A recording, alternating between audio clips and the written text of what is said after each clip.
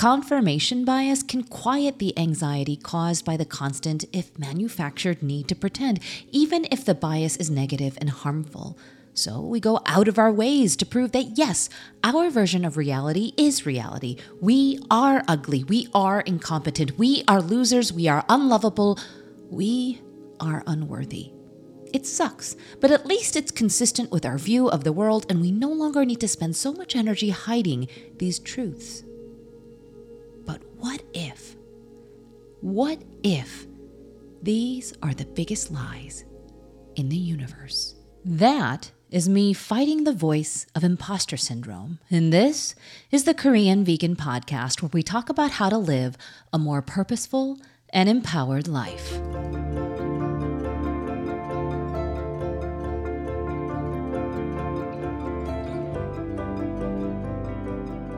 Welcome back, everyone, to another episode of the Korean Vegan Podcast. This is Joanne Molinaro, your humble host to this podcast. As usual, if you don't have time to listen to the podcast or would rather read the podcast and check out some really fun pictures, make sure to head to the link in the show notes below.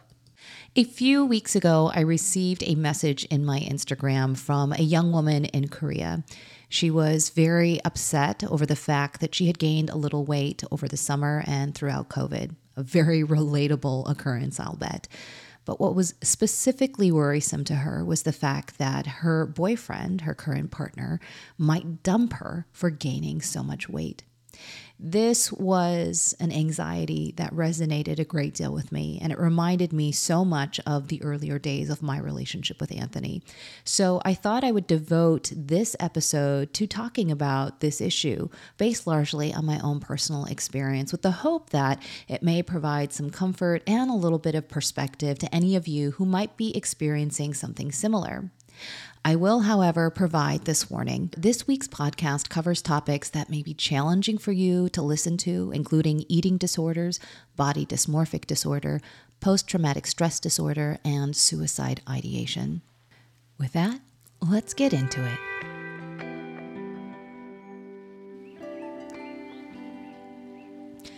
While I like to think of myself as fairly progressive, to be honest, I'm very firmly situated in Gen X, and therefore I'm probably a little bit more stuck in my ways when it comes to certain things.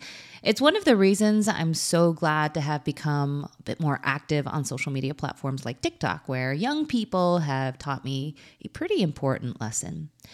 Age is no excuse for continued ignorance. That term continued, of course, is the key word, since age can and often is legitimately an excuse for one's initial ignorance. It's really the head in the sand obstinance that I've been challenged with over the past few years. And while I still harbor a few very curmudgeon-y opinions that millennials may find hopelessly antiquated, I like to think of myself as open to being persuaded by all competent appeals to logic and compassion, regardless of age. One of the things that I used to roll my eyes at a lot was the use or overuse, as is still my opinion, of the word, quote, trigger.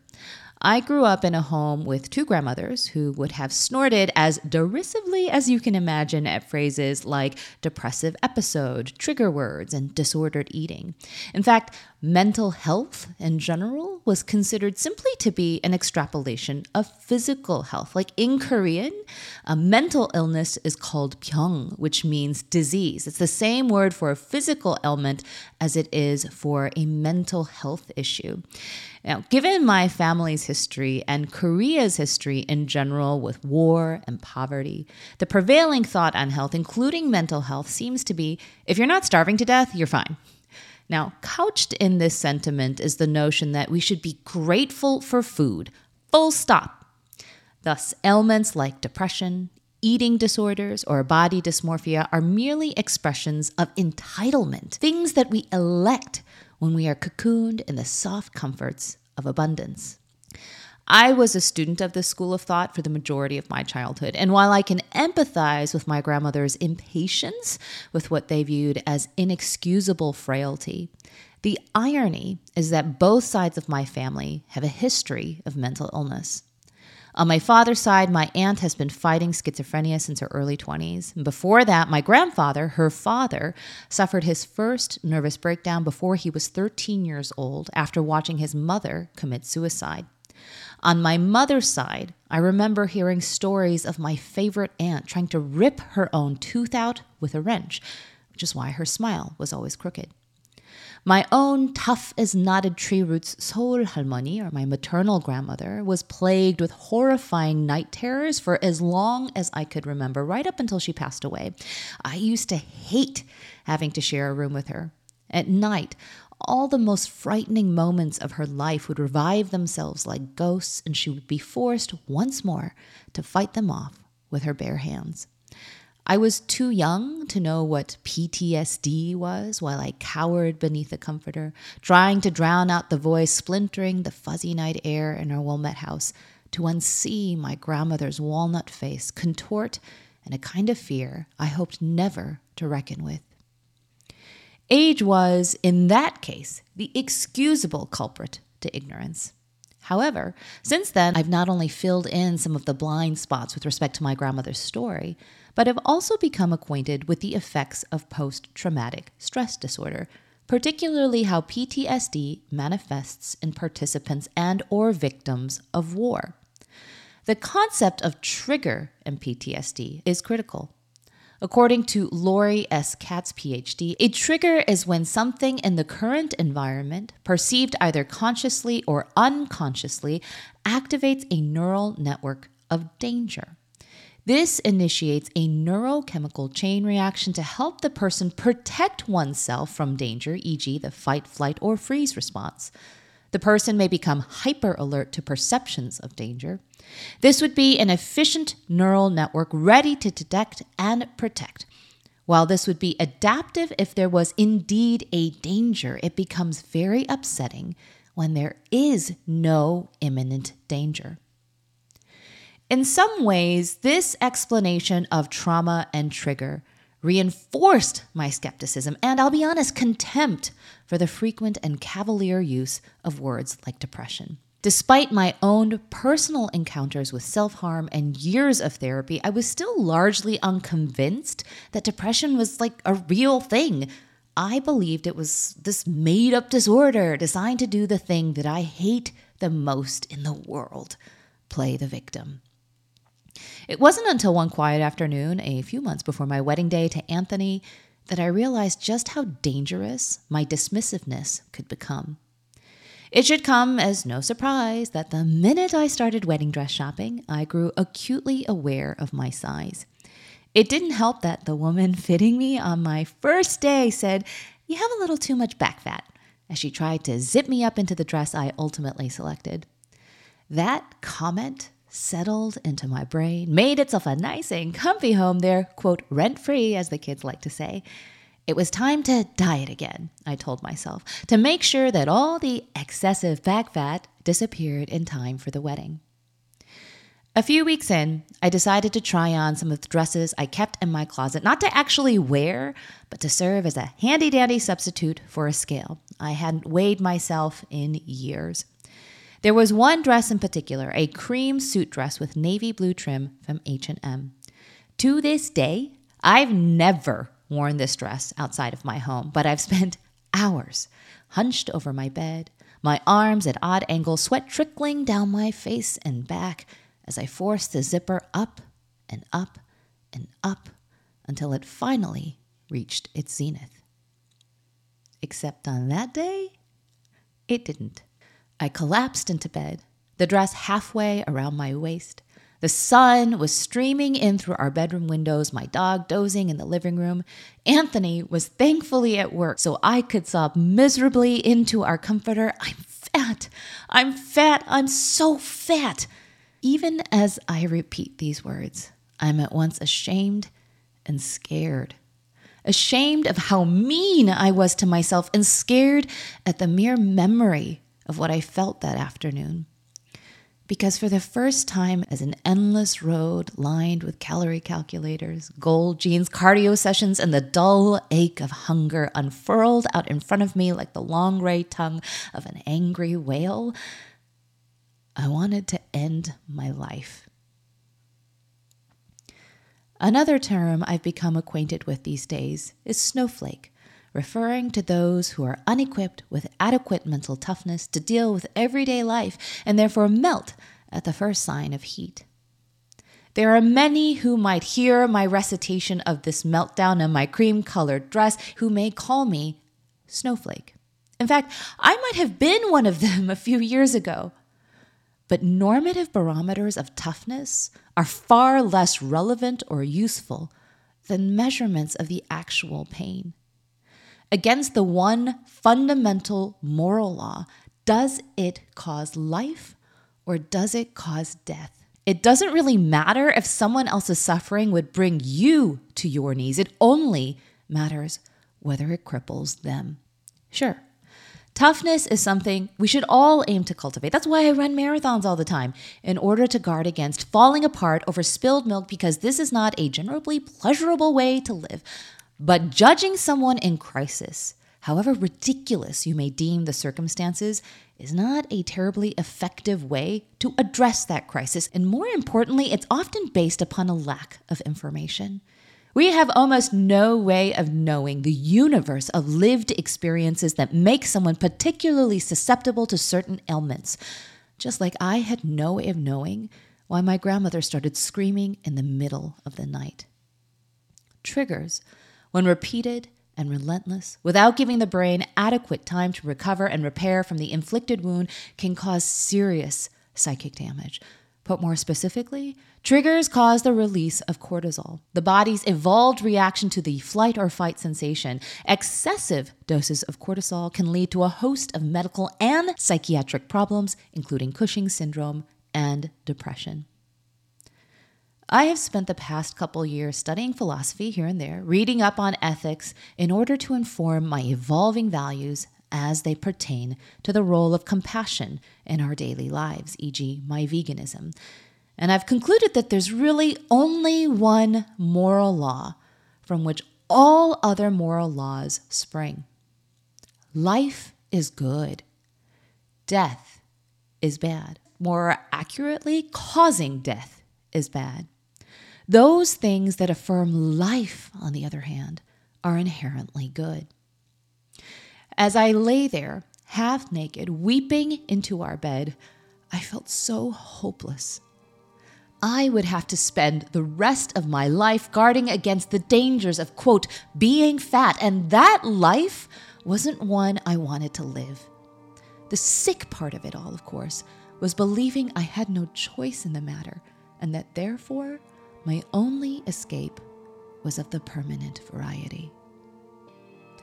Rock bottom has the tendency to jolt you out of the status quo, though.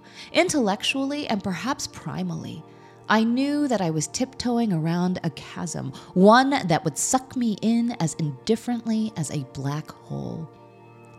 And I rejected it. I loved life. I was about to marry the man of my dreams. We had a beautiful home together, one filled with sunlight, comforters, and puppies. I didn't want to give those things up, and it terrified me that I could even consider doing so simply because I didn't fit into a dress, because a woman had carelessly made a comment on my back fat.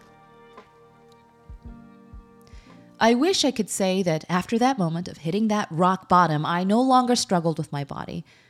But our stories, however much we want them to, don't always line up with Hollywood narratives or self-help blogs. The truth is, I knew how dangerous my self-talk could be. Though I loosened the reins on my diet, I was still very self-conscious and apprehensive, especially as our wedding day drew near. I didn't know it at the time, but in retrospect, I now realize I had, and probably still have, body dysmorphic disorder, a mental health disorder characterized by excessive preoccupation with the way your body looks, to the point that it interferes with daily and normal functioning. Those who suffer from BDD may take extreme measures to, quote, correct the perceived flaws in their appearance, like repeated crash dieting and surgeries, guilty as charged. But of course, Nothing you do will ever be enough because the real problem isn't your physical appearance. It's in your brain. Restrictive eating habits can often exacerbate the symptoms of BDD as the body's hormones react to the lack of calories. Left untreated, BDD can lead to severe depression and suicidal thoughts and should not be ignored. Eating disorders and BDD, like most mental illnesses, can be dangerously isolating, and it's thus easy to trick ourselves into thinking that our symptoms and struggles occur inside a vacuum, that the bystanders to our pain are not affected or not affected enough to make any difference. I liked to believe that because I permitted my little closet outbursts to occur when Anthony was out on a run or at work, I'd done a good job of keeping my embarrassing deficiency, and that is truly how I viewed it, a deficiency, largely private, and that I could continue to keep it that way for the duration of our marriage. I soon discovered that however much I tried to hide my truths, even from myself, they have a way of crawling out and declaring themselves in the most inconvenient way. My BDD decided to declare itself to Anthony at the most inconvenient time ever, on our honeymoon. Hindsight is 20/20, right? I should have known that this was all going to lead to some spectacular conflagration with the person who was, by definition, the most intimate with me and my body. It was triggered by something as seemingly innocuous as the comment at my first dress fitting. It was the last full day of our honeymoon, and we were enjoying it on the rooftop of our hotel in Rome, overlooking the dome of the Pantheon. It's an absolutely gorgeous place. It's called the Minerva Hotel. I highly recommend it. Aperol spritzers were all the rage that summer, if you can remember. And after a long day of thrift store shopping along the cobbled streets of Trastevere, I decided to treat myself to the fizzy orange cocktail that I'd avoided up until then. I'm allergic to alcohol, so I tend to be a little bit cautious when I drink alcohol, especially in the summer. But you know what? It was the last day of my honeymoon, and I wanted to enjoy myself. I was wearing this vintage cotton Nike t-shirt I picked up earlier that day at a thrift store with this flowing white skirt that was really popular in Europe at that time. It's one that cinched around the waist and was designed to cascade down the rest of your body like a waterfall. And I'd seen so many women on the streets of Rome wearing the skirt and thought, why not pair it with a vintage Nike tee? You know, super chic, right? I'd been dieting right up until the wedding night and therefore had let myself indulge in basically whatever I wanted to eat, vegan of course, throughout our days in Sardinia, Turin, and Rome, the three legs of our honeymoon. And although the skirt didn't cinch quite as much as I wanted it to, I reasoned, hey, you've been dieting and working really hard for half a year in preparation for the wedding. You've earned this Aperol spritzer. Anthony thought I looked picturesque on that rooftop in Rome, probably because I did.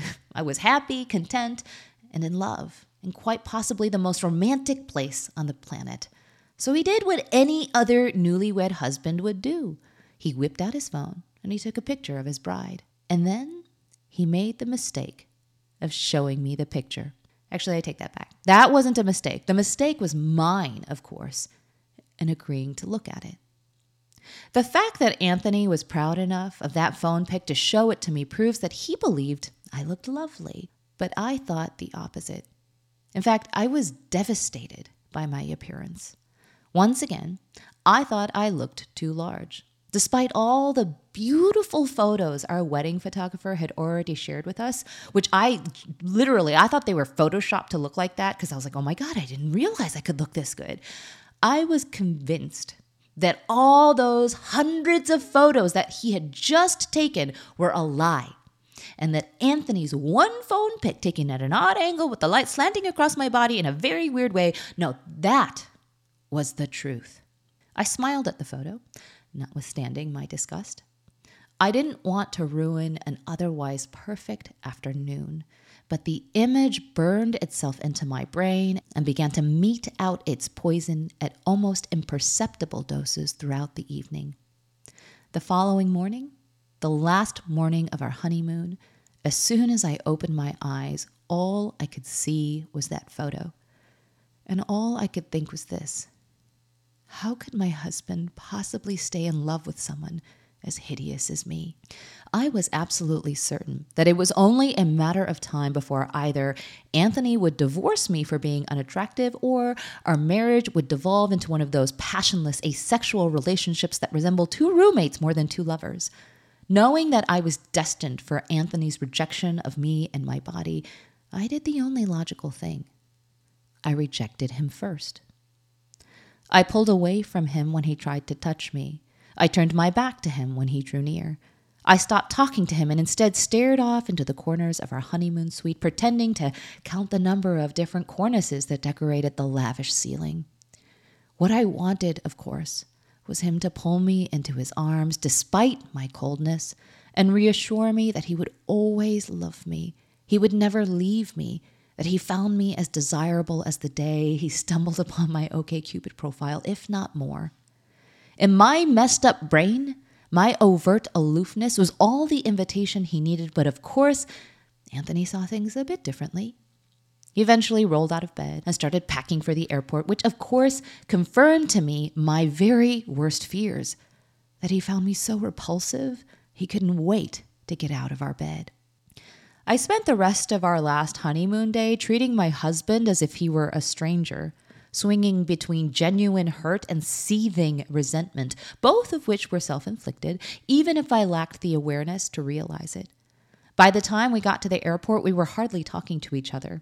In a fit of temper, I finally broke the silence to confront him in the sitting area of our gate at FCO. I taunted him with, "So this is how you're going to be on the last day of our honeymoon?" As if this unbearable frigidity between us was somehow his fault. I know what you're thinking to yourself. Man, Anthony should just file for divorce right then and there in the freaking airport. A part of me doesn't blame you. I like to think of myself as a mature, generous person, one who possesses sufficient self-awareness to guard against inexcusable bouts of selfishness and narcissism. But there is no doubt that I was being inexcusably selfish that day. I ruined not just my own day, but my husband's, a man I'd vowed to love before all our guests on the rooftop of our hotel, a million unblinking stars, witnesses to my oath. But my brain was not working properly. At some point, it had taken a sharp left turn, and I found myself somewhere outside of reality, but inside my own created reality, one where danger lurked at every turn. You'll be happy to know that despite my behavior that day, Anthony did not leave me. If anything, the severity of my delusions, that I would allow them to ruin my freaking honeymoon, prompted me to have more honest conversations about my disorder with Anthony and myself. Specifically, Anthony is now far better versed with my triggers and is more careful about taking and sharing photos of me, going on water fasts without advance notice, or saying things like, "Wow, you ate a lot today." It is a work in progress, but every day I grow more acquainted and comfortable with an idea once peddled to me by my therapist. Anthony loves you for your brain, not your boobs. Due to his patience and willingness to help me carry some of that baggage saddled to me when we fell in love, we were both granted a breathing spell from some of the most jagged, sharp edges of my disorder. During that respite, I started to think more about how my view of myself impacted him. I remember feeling on that last day of our honeymoon not just embarrassment for myself.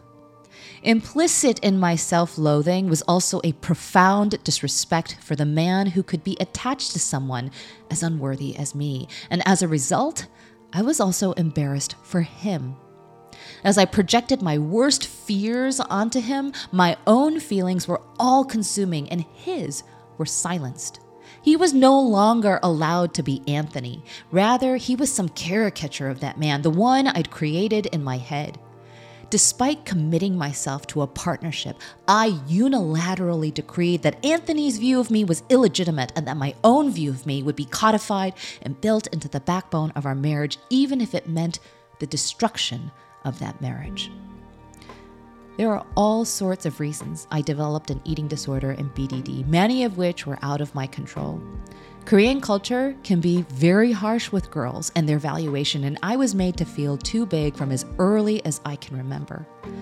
While knowing this can inform my treatment, at the end of the day, it doesn't change the fact that our choices, even really, really hard choices, especially really, really hard choices, define who we are, and that love, fundamentally, is a choice. Perhaps the most important choice you'll ever make.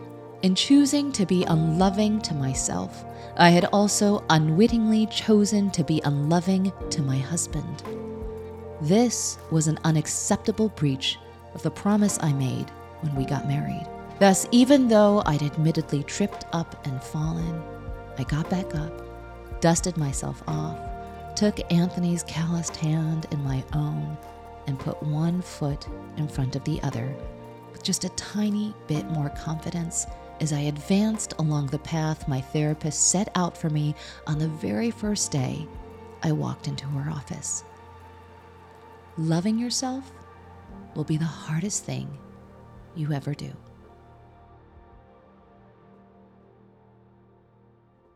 At the end of the day, BDD is in some ways a manifestation of imposter syndrome. I am at all times anxious that the me I see in the mirror will eventually be revealed to everyone else. The danger in imposter syndrome is that it allows this alternative reality to prevent us from actualization. We act as if we are imposters until we eventually become the imposters we fear. In some ways, the inevitable coalescing between our internal world and the external world can even be reassuring.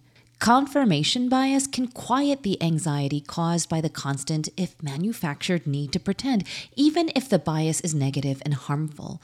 So we go out of our ways to prove that yes, our version of reality is reality. We are ugly. We are incompetent. We are losers. We are unlovable. We are unworthy.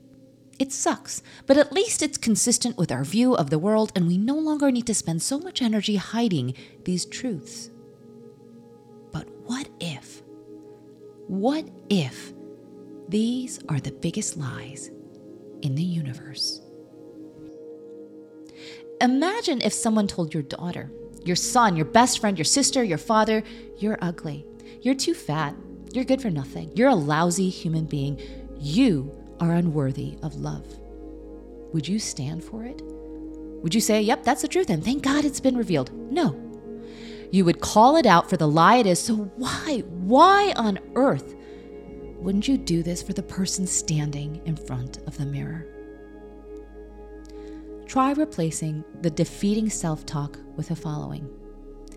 Yes, you totally effed up that thing at work, but at least you're the type of person who'll take responsibility for your mistakes and be part of the solution. Sure, it would be great if I could fit into this dress, but all the people who love me don't condition their affections on whether I can fit into this stupid dress, and if they do, they aren't worthy of my love. You may not look the way you want, but the things you do make you incredibly beautiful. Yes, you've made a bunch of mistakes in life, but at the end of the day, you always try to do the right thing. You're not perfect, but you're absolutely worthy of your partner's respect, love, and even forgiveness. If at any point you start to worry that saying these nice things to yourself is somehow a sign that you lack mental toughness, that you're a snowflake, remember this. Loving yourself is the hardest thing you'll ever do.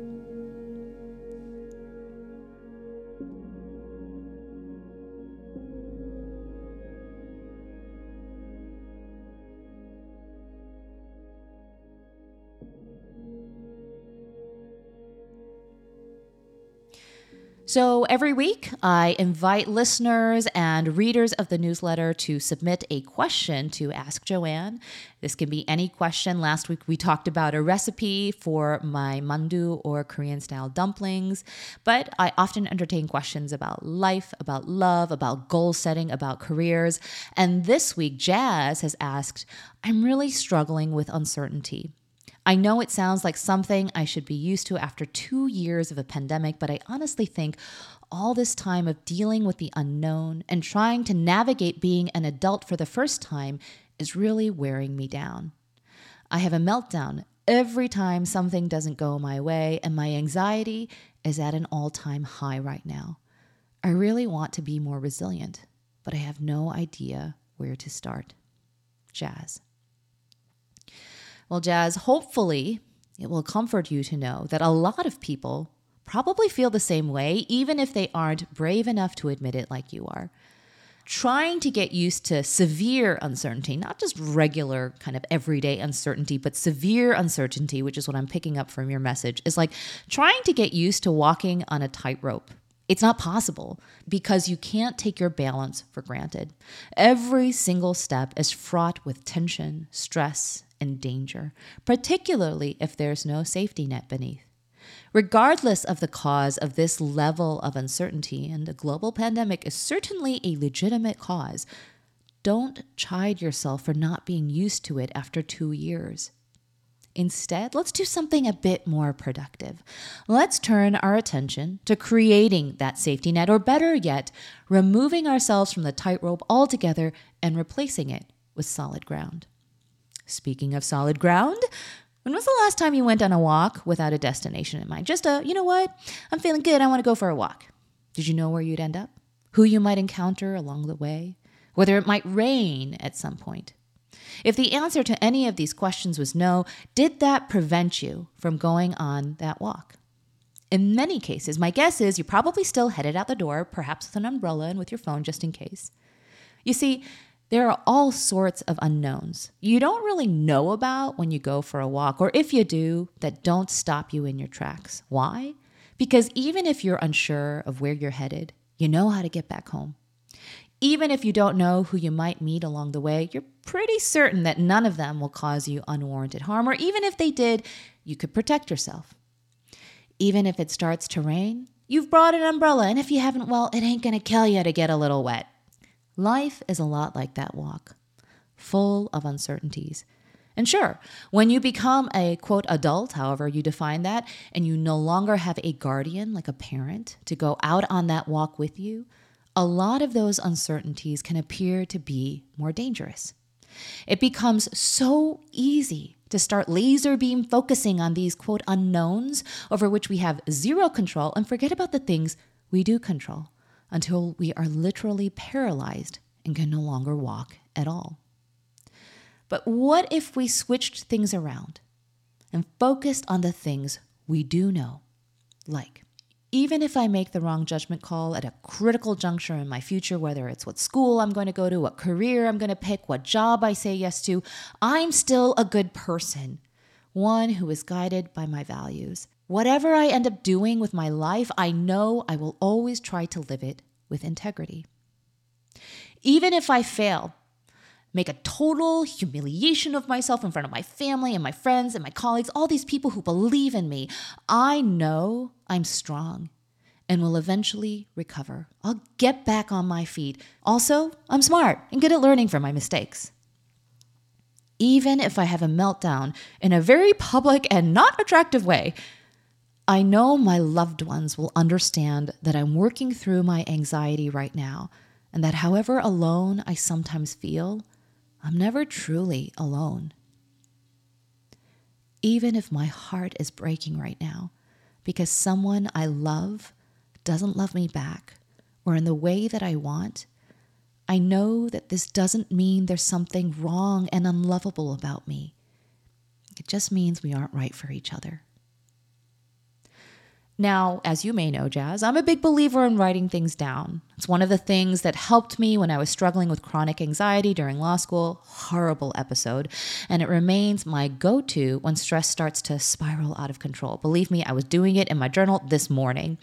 The next time you feel overwhelmed with uncertainty, try writing down all the things that are eating away at you. Use bullets instead of full sentences if that makes it easier. That's what I do. It might look a little like this. Bullet 1, job application. Bullet 2, tomorrow's interview. Bullet 3, COVID. Bullet 4, car insurance money. Bullet 5, why aren't they calling me back? Bullet 6, am I texting too much? Bullet 7, job application again. Now afterwards, go back and write something next to each bullet that you do know. Job application. Well, I've got 5 other job applications out there and I won't stop trying until I get a job, even if it takes me longer than I expected. Tomorrow's interview. I've got my outfit all picked out and I've spent the past hour researching the company so I nail this thing. COVID. Look, I've done everything I can to mitigate the risk of getting sick, and that's the best I can do. Car insurance money? Worst comes to worst, I know mom will lend me the money, even if she makes me eat a lot of humble pie. That one is based on personal experience. Why aren't they calling me back? Well, I know they're busy with work, but if it's because they don't want to talk to me, why do I want to talk to them? Am I texting too much? Maybe, but only if they don't want to talk to you. And if so, why do I want to talk to them? Job application, again, same as above. This exercise has helped me so much, not just to organize my anxieties, but to instill some confidence in myself. And the thing is, Jazz, you don't need a lot of confidence. Even a very small amount will go such a long, long way. Finally, one more thing. As a lawyer, I often felt such overwhelming stress. I literally wanted to throw my computer out the window or just walk out the doors of my office and never turn back. That feeling I had so many times in my 17 years as a lawyer. Sometimes the most stressful thing about work was not knowing what the day would bring. Would the judge side with me or my opposing counsel? Would my client be happy with my draft brief or would they want to fire me? Would I get a good review from my practice group lead or would they tell me I needed to work harder, do better? But you know what made my job bearable?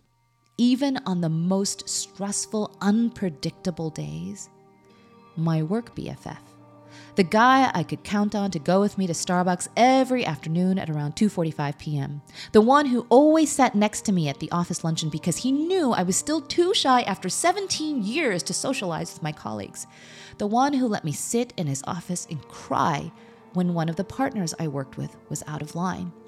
The one who swung by my office every morning before the workday got underway so we could gossip, nerd out over running, or just vent.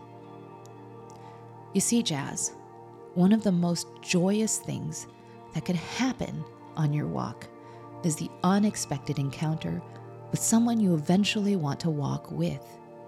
I'm not just talking about your future spouse or partner. It could be a friend, a pet, a colleague, a mentor. My point is, even as adulthood looms in front of you, you don't actually need to do this alone.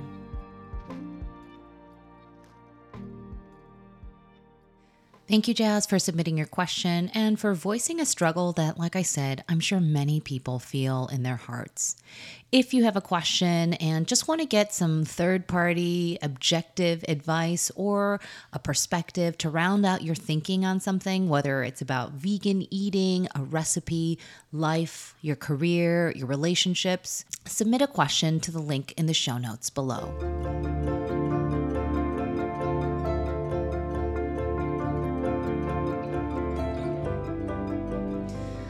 All right, just a couple of announcements this week, not a lot. I wanted to let you know that I've added 4 new recipes to the Korean Vegan Meal Planner. Bibimbap breakfast tacos, which I made literally because I had so much leftovers from the bibimbap I'd made earlier in the week. And I was like, I love tortillas. I love bibimbap. Let's just mash them together and turn them into tacos. They turned out amazing. My favorite instant ramen noodles or ramyeon, I use Nongshim's sunramyeon. And I created a sort of fancified version version of my favorite instant ramyeon noodles for my friend Lisa Wen's instant ramyeon party. It was an online virtual party and it was so much fun. I thought I'd add that to the Korean vegan meal planner. I also added a simple spicy doenjang stew, which is a simplified version of the doenjang jjigae that is so popular. It's literally, I would say, my second most popular recipe out of the cookbook. I have created a simple version for the meal planner. And finally, my banana chocolate chunk bread. It's so good. It's so soft. It's so banana-y. It's amazing. And I really wanted the TKV meal planners to have access to that. Just a friendly reminder, I am doing a live cooking demonstration for TKV meal planners. It'll be on June 29th, 2022. We'll be making tofu fried rice. If you are not a TKV planner yet and you want access to all these recipes, the live cooking demonstration for less than $2 a week, you can try it out for a month and you will not only get this live cooking demonstration and the recipes that I just rattled off for you today, you'll have access to over 2,000 plant-based recipes right on your phone. And of course, you can cancel at any time. I'll include a link to sign up for the TKV meal planner in the show notes below. Toronto. Yes, Toronto. I am definitely coming to Toronto. As I mentioned last week, I have partnered with a nonprofit organization called Han Voice to celebrate a pop-up art exhibit called People's Museum of North Korea. I actually posted the bibimbap video in connection with announcing my visit to Toronto and my partnership with Han Voice, and I am so excited about it. If you are in Toronto on July 2nd, swing on by and hopefully we can shake hands. Maybe I can sign some books and we can look at some amazing art together. I'll include a link to buy tickets and reserve your spot in the show notes below. I don't know if you all saw, but I posted a video about hustle culture in connection with last week's podcast episode. And in it, I kind of spliced in behind the scenes footage, what it looks like when I'm actually creating content. And I received about, 50 messages and comments from people. Where did you get that tripod? It is a great tripod. It's an amazing tripod. I actually have 3 of them because it's so freaking good. Unfortunately, all good things must come to an end, right? I actually looked and the company that made it, I think it's called Konam, they do not make this particular tripod anymore. I guess not enough people were buying it. So I could not find anything that was like this tripod, unfortunately. I spent about, 3 hours looking so that I could give some type of answer to you all. I found something that isn't really the same, but hopefully facilitates that same overhead view that is so popular, particularly in food videos. I've actually created an Amazon storefront of all of my favorite products, not just this tripod. I'll include a link to that in my show notes below so that now when you want to know, well, what pot is she using? What pan did she use to make that keramari? What is that stovetop that she's always using in her videos? All of that is going to be in my Amazon storefront, so check it out.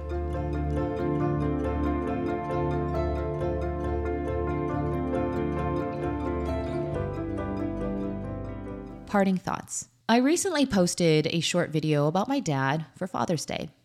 In it, I talk about how within the first few weeks of moving into our new home here in California, our dog Rudy, who has been losing his vision, slipped and fell into our swimming pool.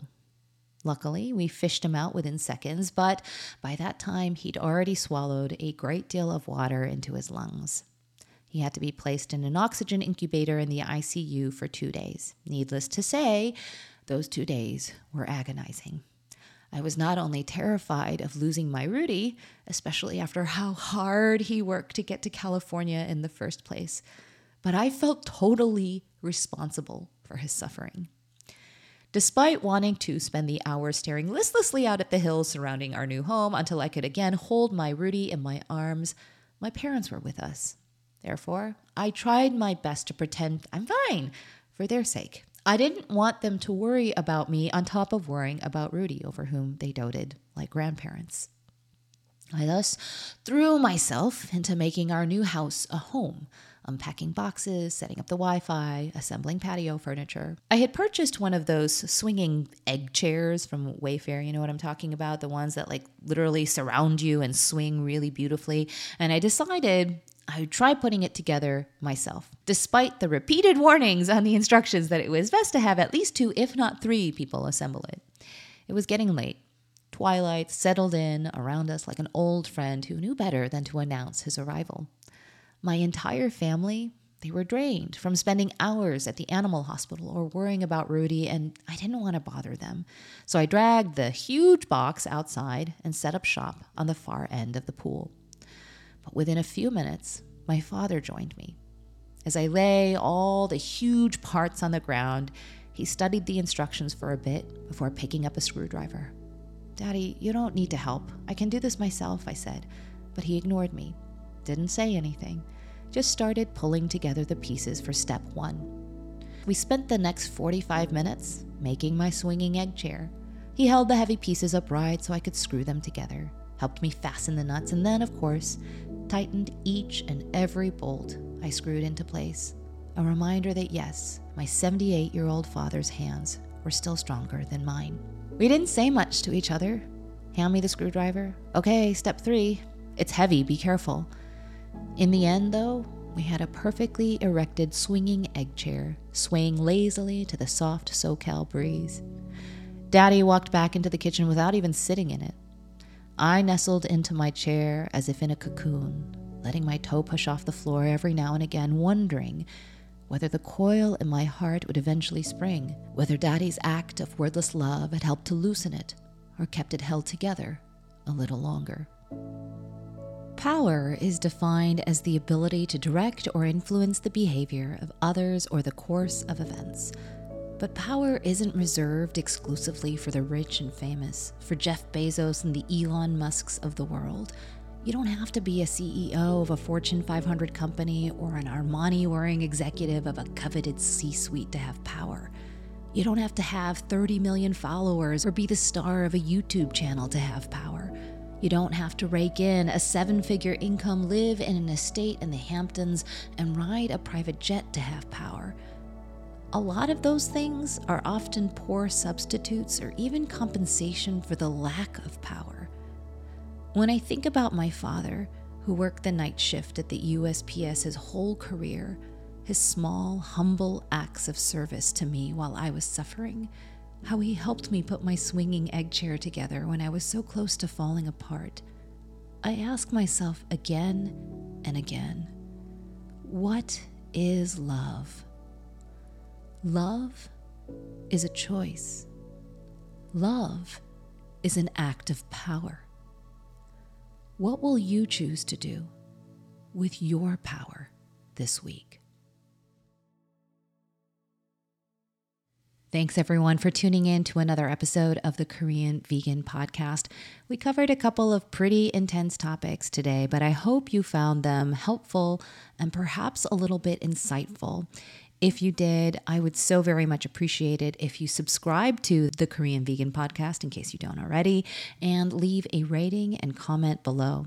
If there was something particularly insightful about this week's episode, it would mean so much to me if you shared it with your friends, your family, or your colleagues, or even on social media.